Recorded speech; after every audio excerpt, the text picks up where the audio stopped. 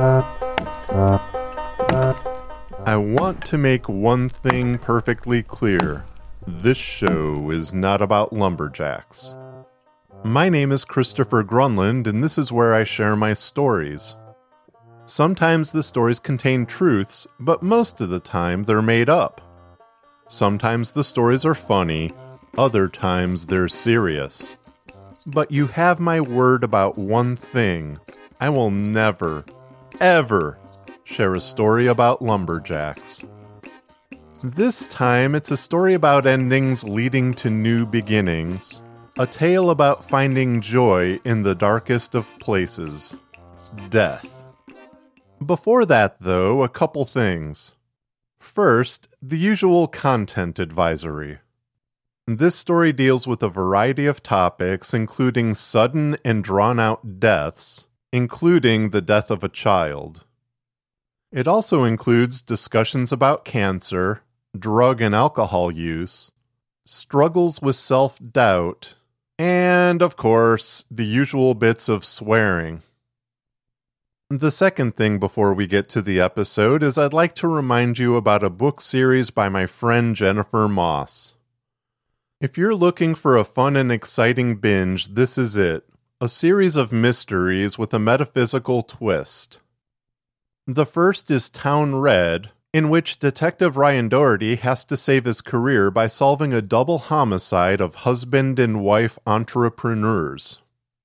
During the investigation, he meets the mysterious Catherine Lulling, a psychic empath who knows just a little too much about the murders. As Ryan is drawn into Catherine's unconventional world, he has to figure out if she's for real or the real killer. Check out Town Red by Jennifer Moss, rated 5 stars on Amazon.com. I'll also be sure to include a link in the show notes. All right, let's get to work. A Deathly Mistake.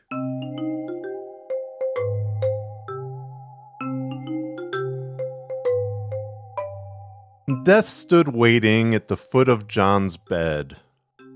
Despite being the model of health, a blood clot formed in his left leg days before would snake its way through his pulmonary artery and find its final resting place in John's lung. Death had seen it countless times.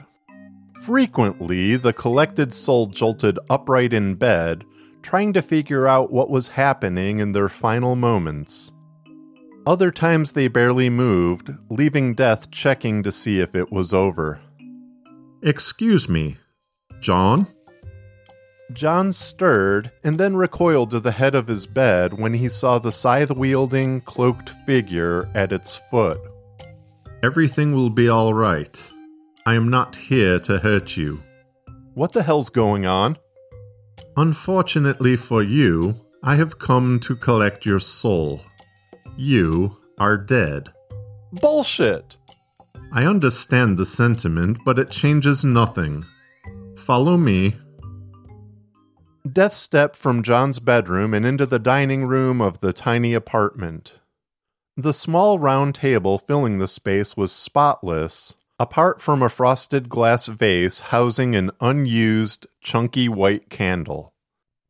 In most homes Death visited, kitchen and dining room tables served as a catch-all spot for mail, keys, books, and other odds and ends having their own place, yet seemingly drawn to the gravity of tabletops. John stepped out and turned on the kitchen light. Can I at least get a drink of water before we go? "You are dead, John. You no longer require such things." But I'm thirsty. He opened a cabinet near the gleaming sink and removed a glass. Death watched John fill it with water from a filtering pitcher on the counter. "You were a very clean person, Jonathan Paul Smith." I like to think fastidious. "Well, for someone so fastidious, you seem to be taking this quite well." That's because I don't believe this is real. "Well, I assure you it is. You are about to find out." Death pointed a long, bony finger at the glass of water. Drink up. John brought the glass to his lips and drained it in a few quick gulps. Death cocked his head to the side. What? John said. That water should be on the floor. But it's not. Death crossed John's living room and opened the front door. He poked his head out and looked around. What are you doing? John said. It's just, well, I usually walk the deceased through their home, kind of a last reminder of their mortal lives and possessions. Then I open the door and we go through the light. It is a thing I do. John joined Death and peeked outside. Looks like an ordinary night out there to me. When Death closed the door and turned around, John stabbed him in the stomach with all his might. You should not have done that, John. This time, when Death opened the door, outside was gone and replaced by the brightest light John had ever seen. Brilliant enough that it should have hurt, but didn't. As his eyes adjusted and he realized he was in the proverbial tunnel, a feeling of warmth and calmness flooded his every sense. It may have taken lifetimes before the light dissolved around him, or it may have only taken a fraction of a second, but when he blinked his vision clear, there before him stood the pearly gates. Death approached the old bearded man guarding a thick book placed atop a lectern. Hey, Pete. I am here to turn over Jonathan Paul Smith. Which one? The old man said. 5001 Maple Avenue. Apartment 1520 and... That's wrong, John said. I'm in 5000 Maple Avenue. 5001 is across the street. Oh, shit! St. Peter double-checked the massive book before him. He's right. You showed up at the wrong place. The Jonathan Paul Smith you were to guide is currently dead in his bed from a pulmonary embolism. There's still time to go get him. Wait, John said. So I'm not dead? Oh, you're dead all right, Death said. When you stabbed me, your hand passed through my body. Anything living touches me, and it dies. You really shouldn't have done that. I thought you were some costume nutjob intruder. I had every right to defend myself. That's why I got a drink of water. That pitcher was right beside my knife set. And what the fuck is up with your voice? Calm down, calm down. These things happen from time to time. It's like how sometimes cops serve no-knock warrants on the wrong house and end up shooting people they weren't even looking for. But this is your fault. And you know it because you went from all, I understand the sentiment, but it changes nothing, to, oh shit, just like that. Nah, don't worry, there's a fix. You know how sometimes people report seeing the tunnel during near-death experiences? Once I take you back, that's all you'll remember. Unless, you don't want to go back. You have the option to stay here now. We'll give you a moment to think about it. It was a ridiculous notion, just a handful of seconds to weigh living against dying. It's not that John's life was bad, but it wasn't very exciting either. As he gave it greater thought, he came to the conclusion that living was a thing he did simply because he was there, so why fight it? But it was never something he would have chosen had existing been his choice. Still, he was never fond how life had become a conditioned thing, with parents, teachers, and even bosses dictating its shape. But already the afterlife seemed like a continuation of the expectations of others. How could eternity in the clouds really be any better than the drudgery of an earthbound life? I hate to hurry you, St. Peter said, but you're holding things up. John turned around and saw a line thousands of souls deep, each escorted by an otherworldly figure in a black cloak. What's up with all of them? You think there's only one of us, Death said. Makes sense. I can only do so much. There are scores of us, as you can see. Factor in other faiths and their versions of the end, and who knows how many harvesters there are.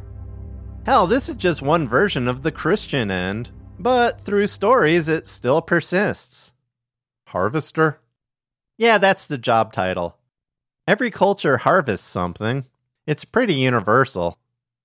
So, how does one become a harvester? By making the choice to do so. By not wanting to stay here or go back. No job interview or anything like that? Nope. But if you're thinking about giving it a go, I ask you, why would you want to do this job? It's not always easy. Living's not always easy. I got really sick a decade ago. I had a house, a good job, everything. But I had to declare bankruptcy, and now I obsess over my health so I don't get sick again. I live in that tiny apartment because it's all I can afford, and every year when I get a little bit ahead, rent and other things go up, and I can't get out. It's almost as tiring as having cancer was. You've seen my place, I'm organized. I sure as hell wouldn't have been harvesting the wrong person like somebody I know. Fair point. All right, Pete, do you have a deceased entity asking to harvest form handy? Back in John's apartment, he and Death sat on the couch. Can we move to the kitchen? That's bugging me. John pointed to his corporeal body near the front door. If you want to be a harvester, you can't be bothered by that. But it's me. It was you.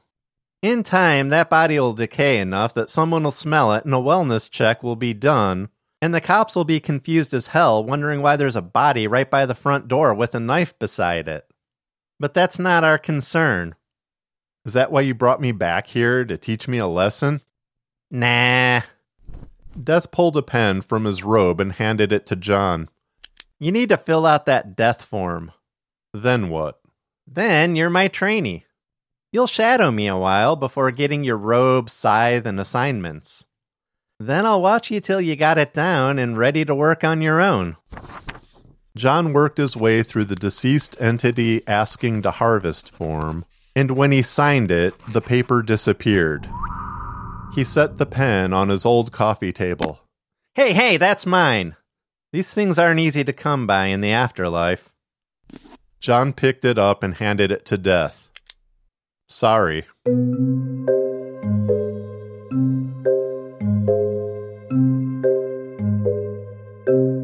The first body they harvested was the correct John Smith, an overworked consultant who was perhaps rightly incensed by his company's new policy that everyone fly coach instead of business class on international flights. A cramped middle seat from New York City to London did him in. You'll see quite a bit of this, Death told John. People who eat stress 24/7 and barely move. It wrecks a body.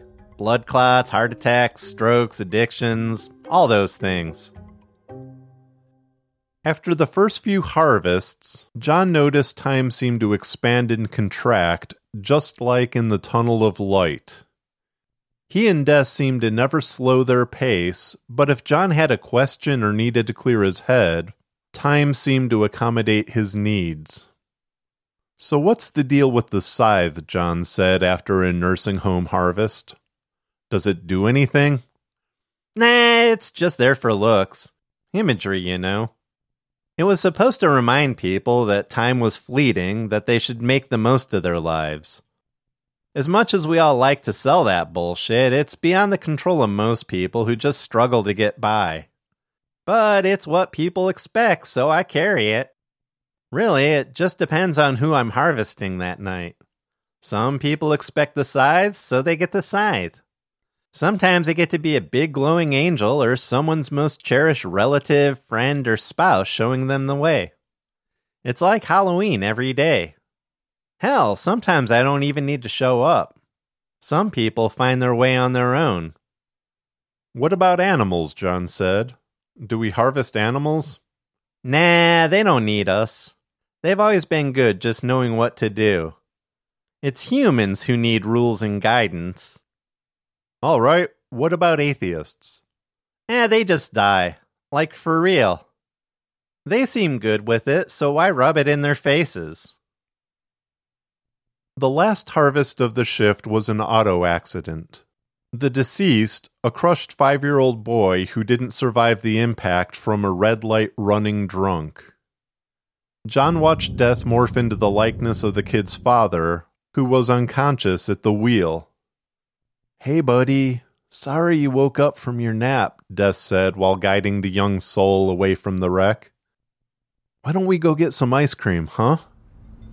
He took the boy by the hand and led him toward the light. After processing the harvest, Death said, "Not as easy as you thought it would all be, huh?" "No, that one was rough. Do you ever get used to it?" Used to it, nah. But you come to accept it a little easier with time. All of it. Hearing the cries from someone losing a spouse after 6 decades of marriage. The screams of a soldier on a battlefield swimming in their own guts. Seeing their leg 10 feet away before the world goes dark.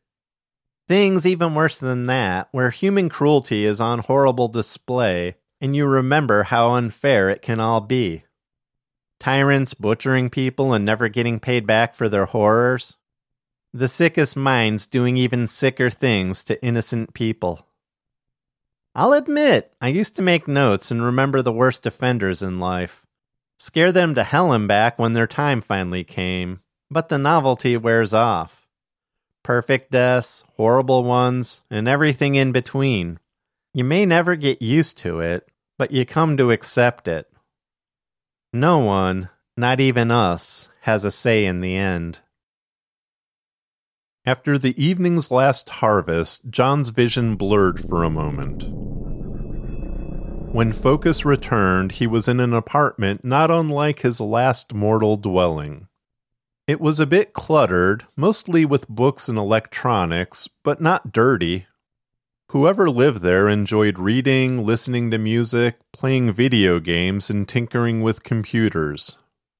An entertainment cabinet housed a handful of gaming systems, and the stereo setup next to it was ready to play records, cassettes, and CDs. A small pile of laptops and other computer components was stacked in a corner near the sliding balcony door. Outside looked like Blade Runner. John watched Death pull his robe off over his head, revealing a person roughly his own age. With the exception of a scruffy beard, unkempt brown hair, and the beginnings of a slight paunch beneath a body count t-shirt, the person standing before John could have been his doppelganger. Death tossed his robe on the couch and said in what John assumed was his real voice, "Can I get you a beer or something?" John stared out the sliding door at cars floating by in the sky. "Pretty wild, huh?" "What's going on?" John said. "This is my place." He extended his hand. "Real name's Tommy, by the way. Thomas, but nobody, not even my mom when she was mad at me, ever called me that." John shook his hand and said, "Why are we here?" Tommy pointed to a thick book on the coffee table. "That's the employee handbook. You'll stay with me until you're done reading it and pass the test. Don't worry, it's not like a sit-down thing full of stress. You read the book, and when it all settles in your head, that's that. You get your robes, and you can set off harvesting on your own. Now, how about that beer?" In the days that followed, when he wasn't watching Tommy harvest souls, John's afterlife was consumed by the employee handbook, a tome that read more like a psychology textbook and crash course in world cultures than a set of rules. While his mentor did bong hits and played video games, John learned about more versions of death in the afterlife than he could have guessed existed.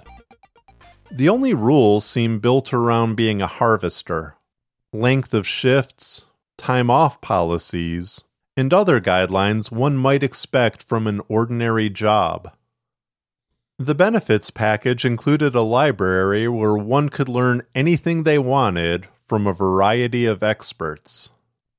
The library also served as a center for recurrent training, keeping harvesters in the know about how society had changed since the time of their deaths.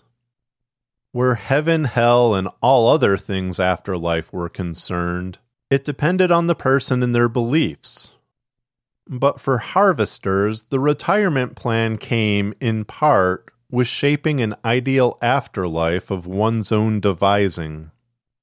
"Let me see if I have this right," John said. "We harvest souls and, in our free time, work to discover what we want our own afterlife to look like?" Tommy finished a bottle of Miller Genuine Draft and said, "Yeah, that's pretty much it. Not too difficult, unless you make it so." "But you don't seem to be working toward creating your afterlife." "Dude, I'm living it. Look out that window. That's the world from one of my favorite movies ever.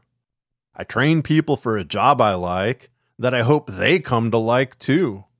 And then I have all this. Might not seem like much to most people, but it's simple and it suits me well." "You don't want more than this? You can have anything." "Why complicate a good thing, man?" Tommy picked up his bong and took a long hit of OG Kush. "When I was alive, I had a good job. I worked for an older guy who owned an electronics shop. He made the leap from fixing TVs and radios to computers. All day long, I was in the back of the shop with him and his daughter, fixing things while watching movies or listening to music. We ordered takeout and talked about whatever came to mind. I went in, did my job really well, and then came home and chilled. There's nothing wrong with ambition, but there's also nothing wrong with just finding simpler things and enjoying them. A good job and peace at home goes a long way." John knew people who tried convincing themselves they were content working and relaxing, but very few actually took it easy. Work was always within reach on a laptop or phone. Tommy, however, meant it. In life, he took care of responsibilities and reaped the rewards of a job well done. In death, his life was no different. "How'd you die?" "Wiped out in a tornado in 1995. We were all working in the back of the shop and then just boom! Last thing I remember were all these computers and tools coming at me right before the building collapsed. Fortunately, my boss and his daughter made it, but I sure as hell didn't leave behind a pretty corpse." 1995. The decor of the apartment and all the electronics now made sense. John was a toddler when Tommy died while living his best life. John wondered, were there people from prehistoric times in the afterlife still trying to figure it all out? "That's seriously it," John said. "I harvest souls and work on my perfect self, my perfect place?" The employee handbook disappeared from John's lap. "You got it, dude. Only here you have better odds than you had in life. And if you have no idea what you want, well, you got nothing but time." In the time that followed, John waited for the job to grow monotonous, but it never did. While it became routine, delivering souls to their destinations never left him feeling flat. Seeing the subtle differences in people's versions of heaven always intrigued him, and even when shuttling souls to hell, not all versions were like Dante's Inferno. For some, it was an absence of seeing their God. For others, it was facing what they did to apparently deserve damnation. The employee handbook warned against interfering with even manufactured suffering where none should have existed. It didn't seem fair, though, seeing kind people who did nothing wrong in life, convinced by cruel people they were somehow unworthy of love and deserved an eternity in hell, simply for not being as cold-hearted as those they trusted. Tommy reminded John, "We were all fucked up as humans, and we're still fucked up as eternal souls. Hopefully, just not as much. It's not our place to try fixing things. Everyone gets to where they need to be in time. Nirvana and all those other states of perfection, total elitist bullshit. Some religions just market themselves better. Oh, you figured out all known things, so now you can ascend to a state of perfection. There's no way to know everything, and to follow the rules of others to achieve a perfection that doesn't exist is all too human. Figuring out how to find some kind of happiness in spite of all the shit we eat day in and day out, that's the closest thing to enlightenment I know of. And that's what John strived for. In life, he recognized that even the most droll corporate job meant something to somebody using a product, whether it was life-saving medicine or staying in touch with loved ones around the world. The spreadsheets and numbers behind it all may not have been very exciting, but the tedium he faced hopefully bettered the lives of others and gave him a sense of pride in his work. Seeing souls to their final destinations was even better. If nothing else, it was easier than figuring out what his own ideal afterlife would look like.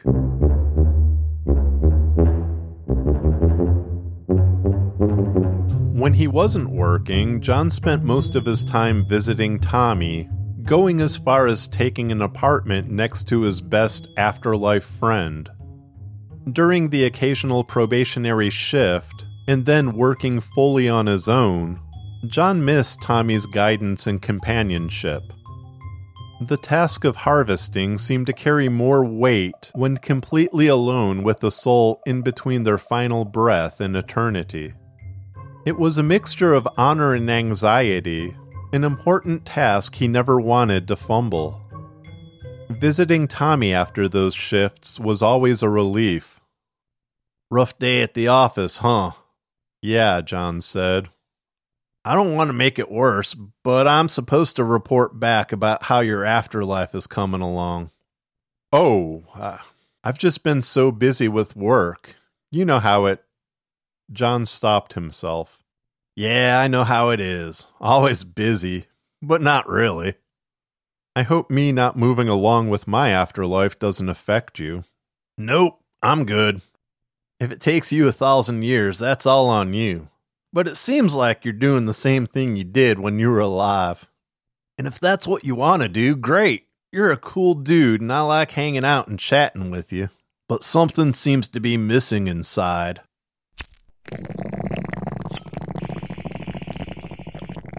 After an exceptionally long bong hit, Tommy looked up and said, "What is it you always wanted to do, John?" "I don't know." "That's kinda sad, man." "It is. When I was sick, it bothered me that I wouldn't leave anything behind. No kids, no art, nothing. The weird thing about having cancer and all that time to think were the epiphanies. You'd vow that if you made it, everything would change. You'd cherish every second of life like few other people could. Then you get through it, and at first, others are happy for you. You're the center of attention. But that goes away so fast, and then you're back at a job to make ends meet, and no one cares. You know how fleeting life is, but you still have to survive, so you go back to living like nothing ever happened. Such a profound experience wiped away by the rush of everyday life. I know the way I lived prevented me from doing things I wanted to do, but the way my world was set up didn't help matters any. It's a nice thought to quit your day job and take that leap into the unknown, but most people who do that don't make it. We just hear about those who did and are told that's the norm, not the exception. See, this is why I like you. You're a wise man when you want to be, Jonathan Paul Smith. I've got another question for you.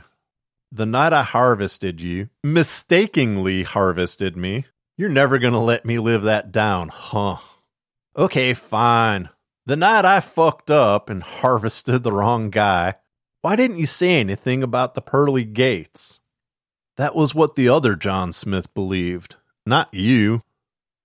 I just figured people believing that were right all along. Did you always buy into what others sold you? Yeah, I kinda did. It was just easier to do what my parents and others expected of me along the way. Let me ask you, what did you want to be when you grew up? Huh? Come on, almost every kid has a thing they really wanted to do before they were told, grow up and be responsible. What was yours? I wanted to be a musician. Really? I wouldn't have guessed that in all my time. Yeah, when I was maybe 7 or 8, I snuck into our living room, which had a view of the TV. I was supposed to be asleep.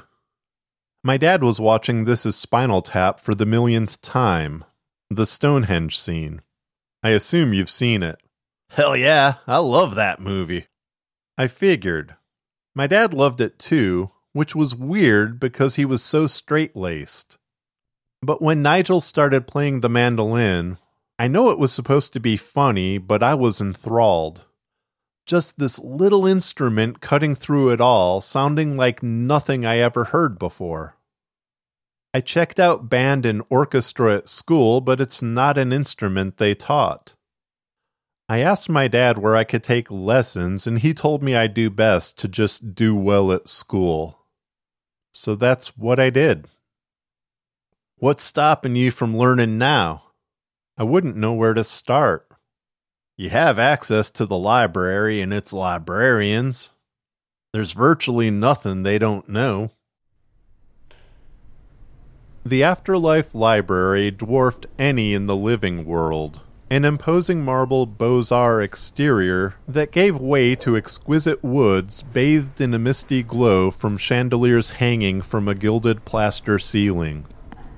When the spectacle of it all finally settled, John approached the mahogany research desk, a massive thing that made those behind it seem like judges on the stand.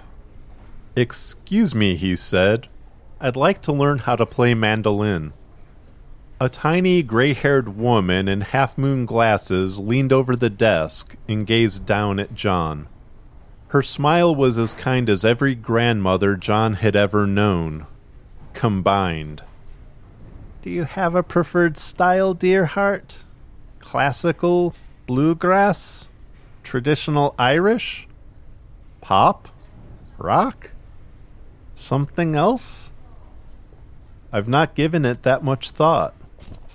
The old woman flipped through a book and seemed to find what she was looking for faster than a computer. She filled out a slip, placed it in a carrier, inserted it into a pneumatic tube. As John watched it race up the wall full of tubes and disappear into the ceiling, he wondered if, like so many other things in the afterlife, the library was shaped by his thoughts and desires. Did it look different to each patron, or this way to all? "You can take a seat, dear," the research librarian said. "Your instructor will be with you in a moment." John plopped down in an oversized leather lounge chair against a nearby wall. Another harvester occupied the chair beside him. John nodded politely and folded his hands in his lap. "Your first time in the library?" the other harvester said. "Yes, you?" "Oh no, I've been coming here for hundreds of years. I passed in 1611. "What are you here for, then?" "My quarterly update. In time, all we know falls away as society progresses. It is important to meet the needs of those we serve.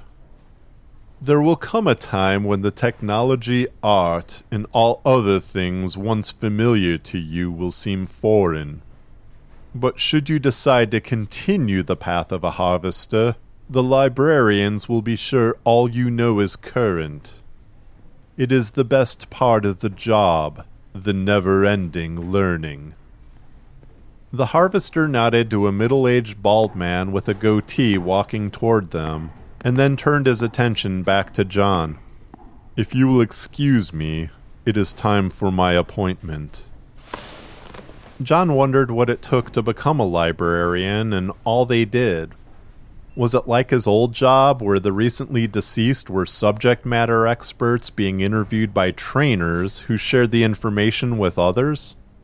Were there computers hidden away in the library containing even more information than the internet and all the libraries in the living world? He considered getting up to ask the older librarian who helped him, but a man in a long gray beard called out, "John?" By the time he stood up, the man closed the distance and stuck out his hand.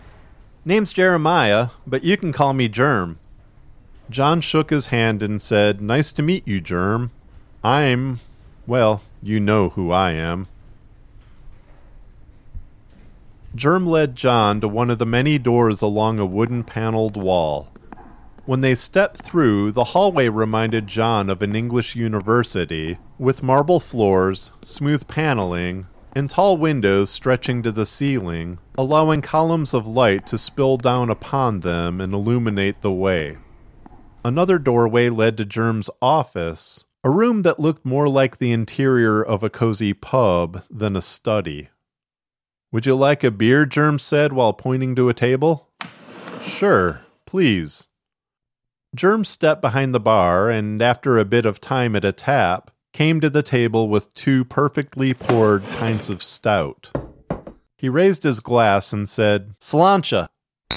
After they toasted and took a sip, he said, "So, what is it you want from all this?" "I don't know," John said. "I just always thought the mandolin was a great instrument." "I agree with that assessment. Do you wish to play casually, or do you want to perform?" John hadn't given it much thought, but perform, I guess, seemed like the right answer. "All right. And would you like to just get there right now, or would you prefer the experience of actually learning?" "Learning, I guess. I mean, that's how it works, right?" "Usually, yes. But if you want to walk out of here today knowing how to play, that can be arranged." "Let's just start with learning." "Good. I was hoping you'd say that. We'll get you started with some basics and then a really sweet little tune." Several weeks later, while John and Tommy hung out after work, Tommy said, "When are you going to show me what you've been learning? I'd love to hear it." "Trust me, you don't." "Oh, that voice. What's wrong?" "I'm not very good." "No one is at first, I'd imagine. You've never played an instrument. Stick with it, though, and I'm sure you'll get there." Tommy was right. Soon, the struggle of stilted notes, sore fingers, and missed strings gave way to something sounding enough like the song John was learning that he shared it with Tommy.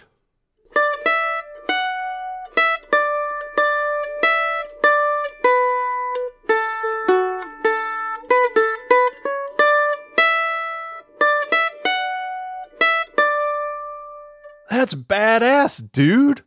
"Really?" "Yeah. I know you have a ways to go before you get good enough to perform, but that's a damn nice song." Every few weeks, John added a new tune to his repertoire, going from rough to competent, sometimes even good.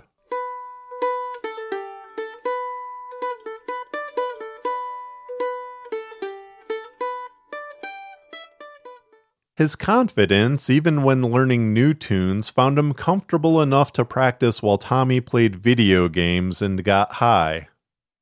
"You know, I never had a roommate or even a friend I spent much time with," Tommy said. "I was really kind of a loner when I was alive, but this is the best. Just hanging out, doing shit we love, and BSing all night." John stopped and smiled. "It really is." He'd never had a roommate either, never spent much time with others. Just work, working out, and home, TV, and reading and cleaning. Even when young, he was socialized with adults, his parents and their dull friends, not other kids. And that made for a boring adult. John never picked up on social cues others at work seemed born with. During quarterly team builder events at the office, he sat on the outskirts of it all, watching the extroverts hold court. On the rare occasion someone proposed meeting up outside of work, he was a master of excuses, playing reasons he couldn't do things like cards until the potential friend took the hint. Tommy was different. Someone who had a knack for pulling from John deep thoughts he'd long suppressed. But his best friend was much more than a therapist. Whatever strange forces aligned and brought the two together, one seemed to help the other as though they were brothers.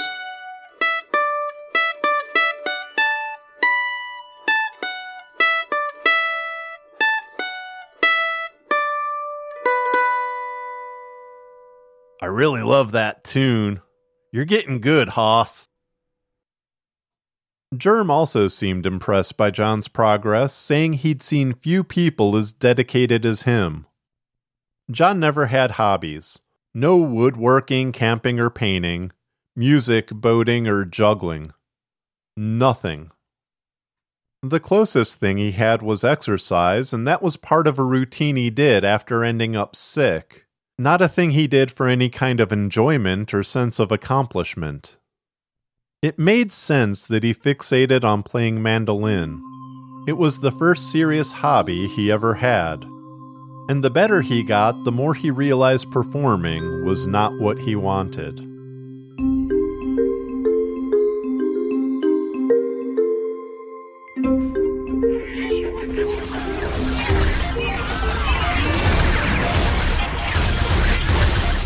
I've been thinking about my upcoming performance.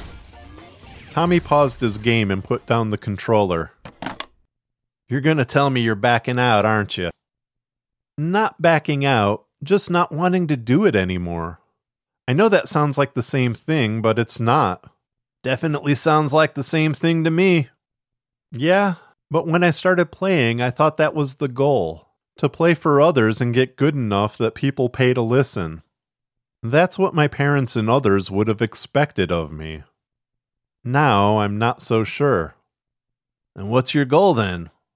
I guess to just enjoy something for the sake of enjoying it. Not trying to turn everything you're vaguely good at into money or fame. Filling your time with joy instead of drudgery. Tommy looked out the balcony door, seeming to ponder the glowing world just beyond the glass. After what seemed like a full minute, he nodded his head and said, "Yeah, I can dig that." During John's next lesson with Germ, it was like he picked up the mandolin for the first time. Instead of trusting muscle memory honed by a repetition he always worried bothered Tommy, John tried processing every note in his mind, resulting in missed strings and frustration. "What's wrong?" Germ said. "I guess I have a lot on my mind." "Ah, what's bothering you?" "I've been thinking about the performance." "What about it?" It's natural to be nervous," Germ said. "But it's nothing to worry about.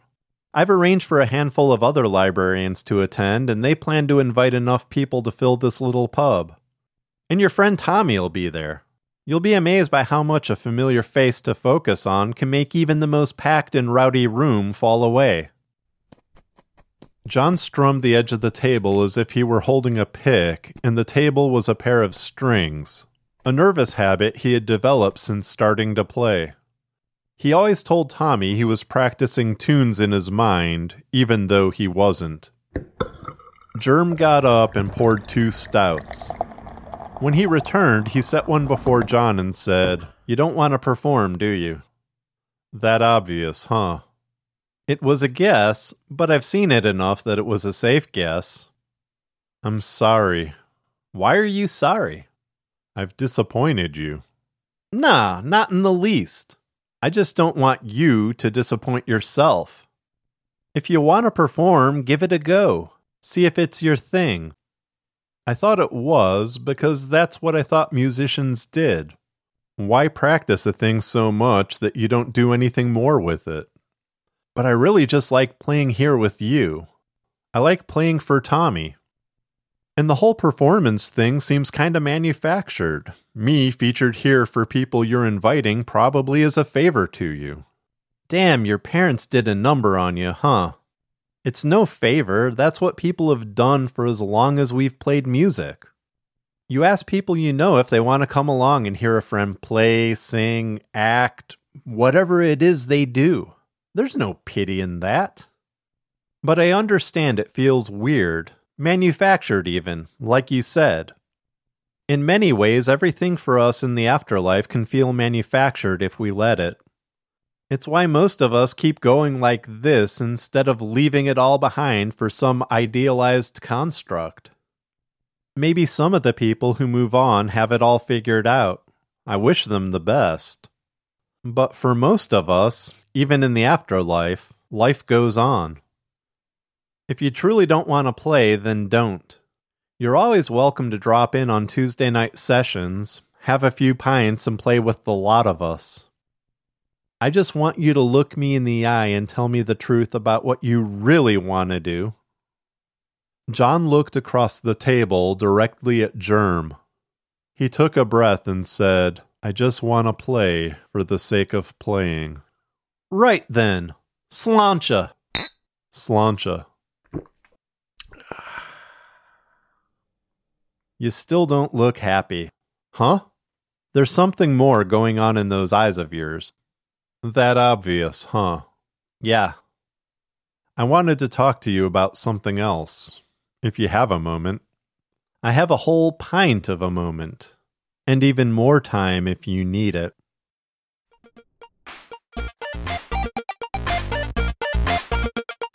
So did you tell Germ you're not performing next week? Yep. How'd he take it? Fine, once he realized I wasn't chickening out. He invited me to come play with friends on Tuesday nights. You gonna take him up on it?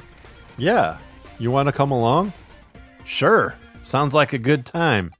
Excellent. Tommy continued playing his game, but John didn't pick up his mandolin. Let me pause this, Tommy said. What's up? I've been thinking about my afterlife. I enjoy harvesting, but I think I might want to become a librarian. Germ said he'd help guide me. I'd still live next door, and we'd still hang out all the time. What do you think? I think you're a good guy, Jonathan Paul Smith. And as good a harvester as you are, you'd make an even better librarian. That's what I think. Yeah? Hell yeah! Anything else on your mind, or can I get back to my bong and my game? Nope, that's it. Cool. Can you play that tune I really like? Absolutely.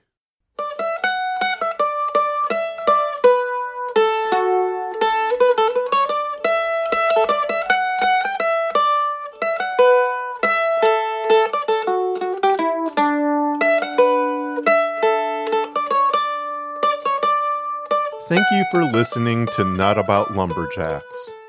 Theme music, as always, is by Ergo Phizmiz. Story music this time is by Jerry Lacey, with Timothy Lewis providing the track for this episode's blooper reel, which runs in just a moment. Both artists' music is licensed through Epidemic Sound.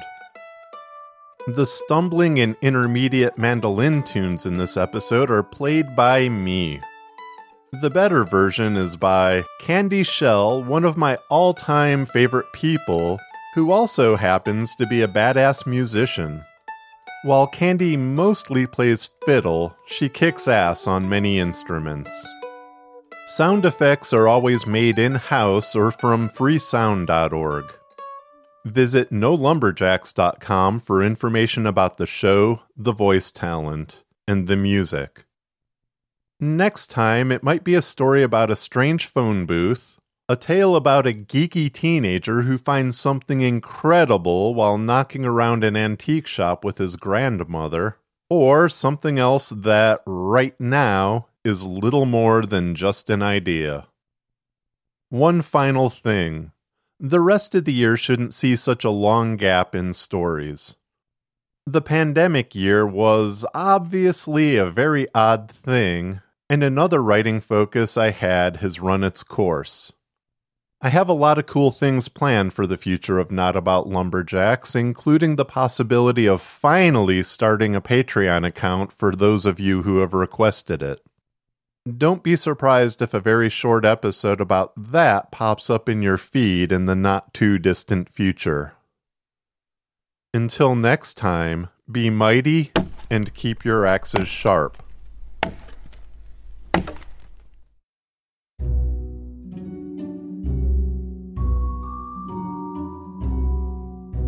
This story deals with a variety of topics, including Southern, yeah, apparently all the desks down here in the South. This story deals with a variety of topics, including sudden... Why do I keep wanting to say Southern? God damn it. As Ryan is drawn into Catholics, well, you know, you got Chicago going on, so yeah, there's Catholics and metaphysical stuff and all that goodies. A deathly mistake. It is okay, Death said. Everything will be alright. Oh God, how the fuck did I do this yesterday?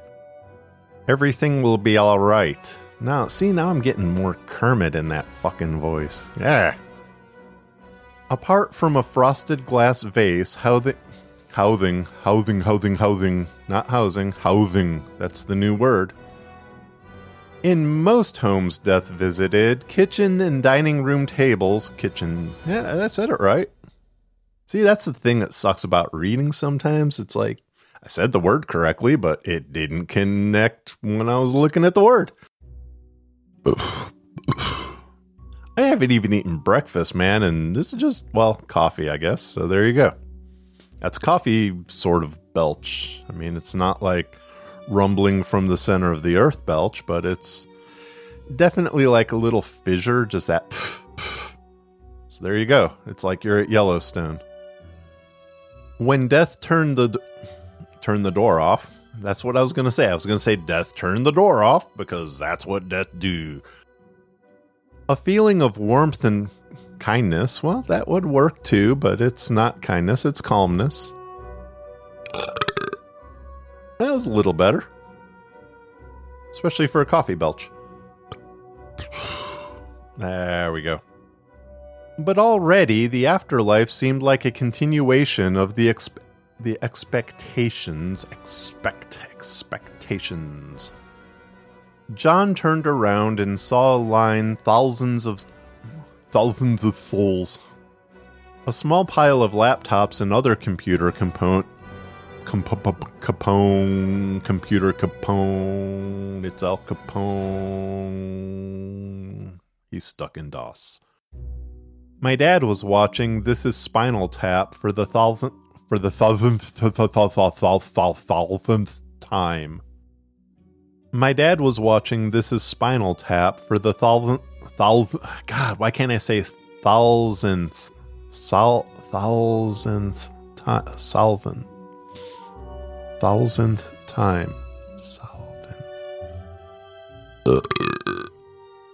Instead of trusting muscle memory honed by a repetition he always worried, almost got it. John strummed the edge of the table as if...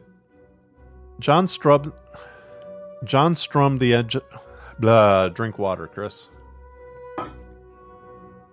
There you go. Come for your daughter, Chuck.